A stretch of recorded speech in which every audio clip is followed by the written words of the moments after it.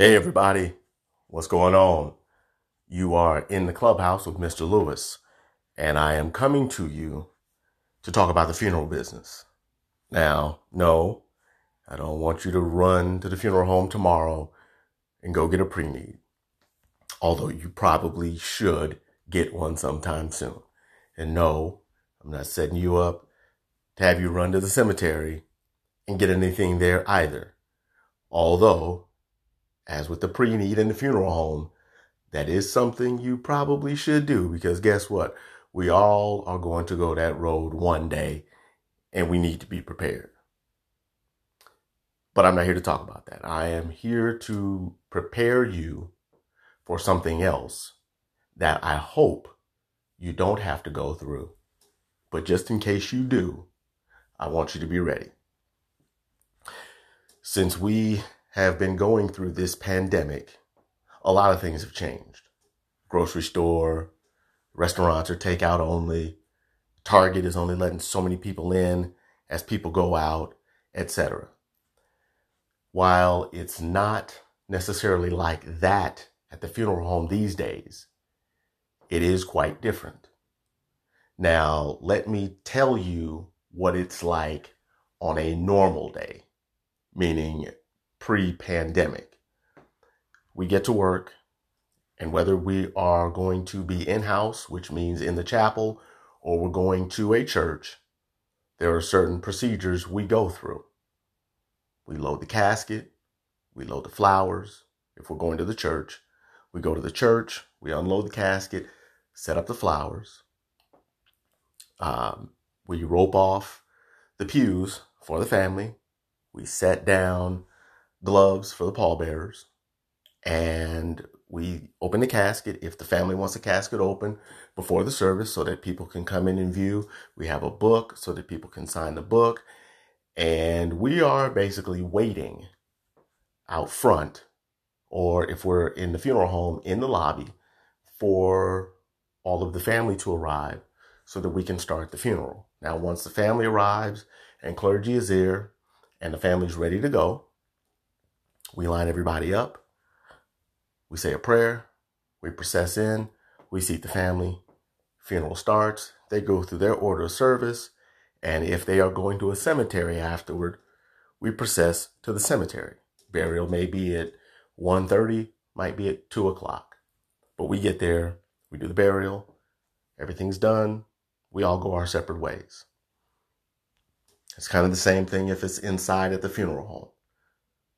Same process. We still process in, we seat the family, have the service, go to the cemetery if there's a burial, and then we go our separate ways. Well, now it is vastly different.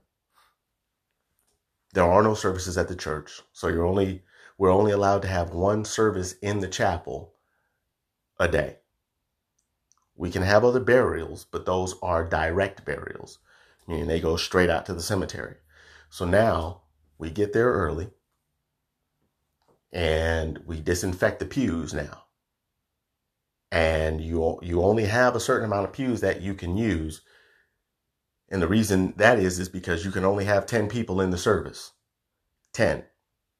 Not 12, not 11, not 13, not 14 and a half. 10.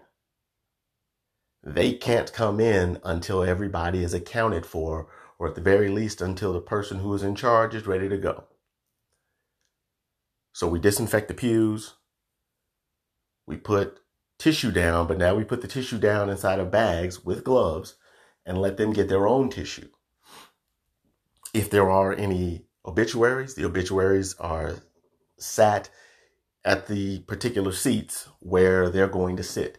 And we do have the pews marked off with blue tape 6 feet apart, because the family, again, has to sit 6 feet apart. So that's about 4 pews, 2 people each. So once they're seated, well, let's go back to them being outside. So they get there at about 10:50. Let's say everybody's there. When everybody's there, we have to line them up outside 6 feet apart and kind of bring them in 6 feet apart. One person goes up to the casket, The next person stops at the first pew, gives them their space. As they go to turn around and go sit down, the next person comes up.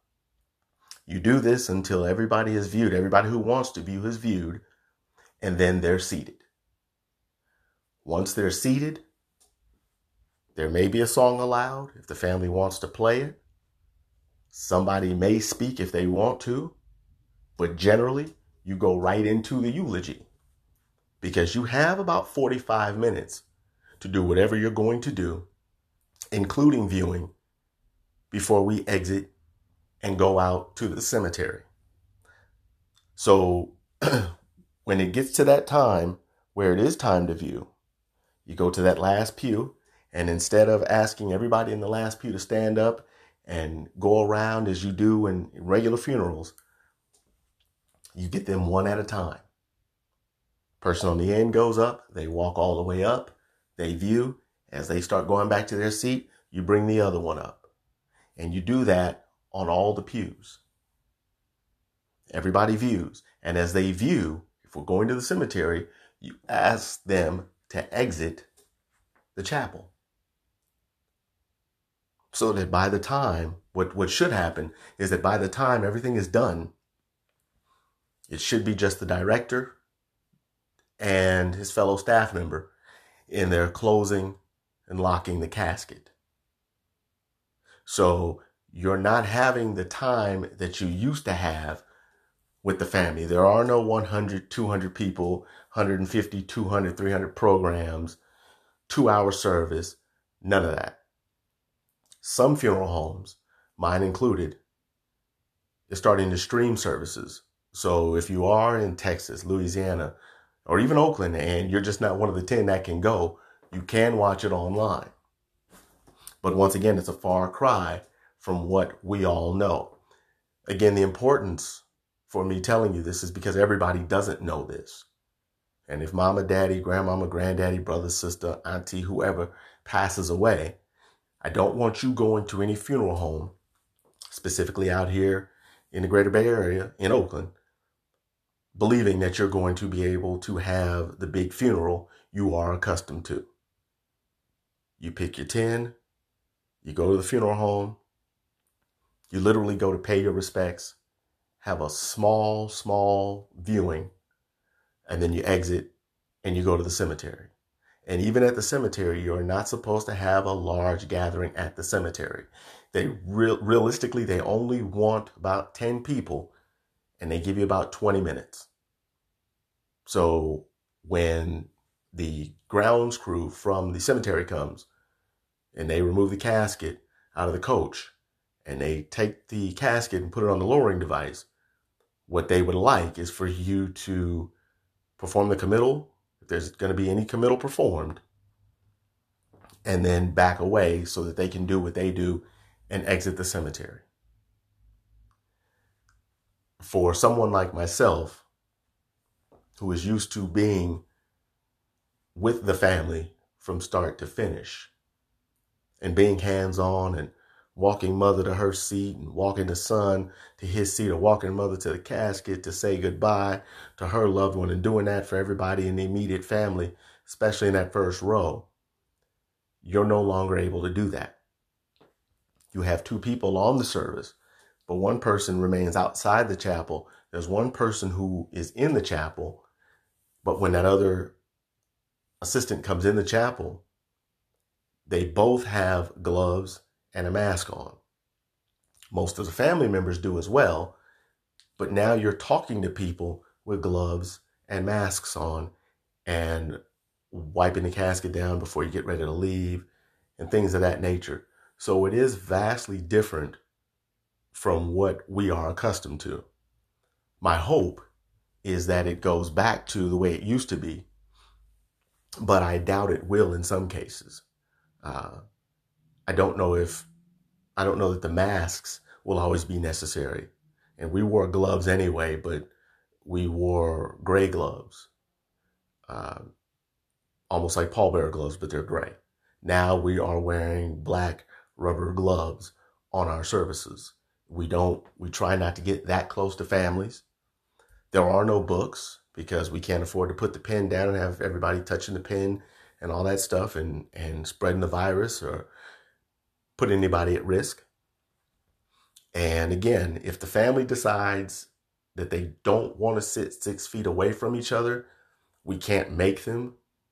But most of the families have been compliant. I mean, if you got an older person, some people will go sit next to that older person, or a husband sits next to his wife, or vice versa. And that's okay. But gone are the days of, oh, we're all going to fit on this one pew, and we have this whole side. No. It is, again, it's vastly different, and it's taken some time to get used to. Families hear it when they're in there making arrangements. And it's one thing to hear it, but it's another thing to actually have to go through it. When you are in a chapel that seats 200-300 people, and there's 10 people in there, including clergy, and you only have 30-45 minutes as opposed to an hour to 2 hours, as we know, generally speaking, Black folks do with funerals, it kind of blows your mind. And it almost looks like the staff doesn't care because we are so hands off. But believe me, we do care. We do want to be right there for you. We want to guide you through this, as that's what we're taught to do, and that's what is in us to do. But we can't right now. And rather than have my people go to funerals not knowing what to expect, I want you to kind of have an idea of what you're walking into. I know it's not easy. I know it's not perfect. I know it may not be the way you want it to be. But in order for us to get back to where we were before all of this, we have to do this. And we're going to have to continue to do it until this thing is lifted and we can go back to some sort of normalcy. So again, if you have to plan a funeral, if you want a funeral during this time, and you don't want to wait until it's lifted and have a memorial or whatever, then please understand that the funeral home is going to ask you if you really want to have a service, only because you can only have 10 people. Not 10 people at a time, not 10 people go in, they come out, 10 more come in. No, 10 people, period. And once the service starts, it starts. So you got to be on time. If it starts at 11 and the family has walked in, most of the time they don't want people coming in after they've already closed the doors. It's almost like going through TSA now and getting on the plane. Once you've gone through TSA, if you left something in the car and you have to go back out to the parking lot of the airport and get it, you can't just run back in the side door. You got to do that all over again. And so now it's like you're clean coming in the funeral home. We want you to stay that way. So tell your family, look, 11 o'clock means 11 o'clock. They come late, it's up to the discretion of the funeral home, and the funeral home does not have to let them in. They may let them in at the end if there's going to be a viewing. They may just give them an obituary and say, you're welcome to wait outside for your family. It is really up to the discretion of the funeral home. And you don't want to have that issue on that day. So make sure you get there early. The other thing you must take into consideration, and we're learning more things as we go along because we're not in contact with all cemeteries, but I know that there is a cemetery, Queen of Heaven Cemetery, and you can look that up to find out where it is. I know exactly where it is, but you can look that up. But Queen of Heaven Cemetery out here in the Bay Area only does burials for COVID patients at like 8:30 in the morning. So if you have a person who has succumbed to the coronavirus, and believe me, the funeral home's going to know and they're going to tell the cemetery, you're going to have your service on one day. You're going to have the burial the next day if you're going to Queen of Heaven Cemetery. And their burial is at 8 o'clock. I don't know why, but that's their protocol. A coworker of mine went to Lone Tree in Hayward a week or so ago for a burial, and they came out, grounds crew came out, full hazmat suit. It's not to be disrespectful. They're taking precautions. So if you go to a cemetery and they are in full hazmat suit, please don't be offended. They're simply doing that for their own protection as well as the protection of the family. It may look awkward. It may rub you the wrong way. But again, please don't get offended.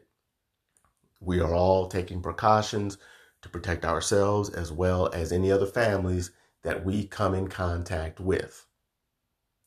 So to recap, loved one passes away, whether they have the virus or not, you go to the funeral home, you're hell-bent on having a service, understand that it's going to be 10 people and 10 only. You're going to get 30 to 45 minutes depending on the funeral home. After that's over, you're going to go out to the cemetery. You can have as many cars as you want to go out to the cemetery, but realistically, they only want about 5 or 10. They only want about 10 people getting out of the car. Also, if you go to a place like Rolling Hills and you do have 20 or 30 cars, for those of you who are listening to this and know Rolling Hills well and know how spread out it is, they are going to ask you to park strategically in places where you can stand off at a distance and still kind of see what's going on. Right now, you're not going to be able to crowd around the actual site and watch the casket be lowered and do like, we are accustomed to doing in our culture. It's not happening right now. You might have to park 30, 40, 50 yards away and just watch from a distance and damn near have the whole place surrounded because they don't want the crowds. They just don't want it. It's not the same right now. And once again, I'm not telling you this to try to scare you. I'm not telling you this to try to deter you from having a service. I just want you to know what you're facing when you get there. Now, my hope, my prayer is that what I'm saying to you right now are just words. Meaning you hear what I'm saying, but by the time all this is over, none of your loved ones will have passed away, and you don't even have to worry about it. But in the event that it does happen to somebody you love, hell, if it happens to you and one of your friends or relatives is listening to what I'm saying right now, they can let your family know what the deal is so that they won't walk into the funeral home blind and be devastated and hurt by something that the funeral home did not mandate, but the law did, and we're all just trying to be compliant. May God bless you. May God keep you. And I'll see y'all on the other side. Peace.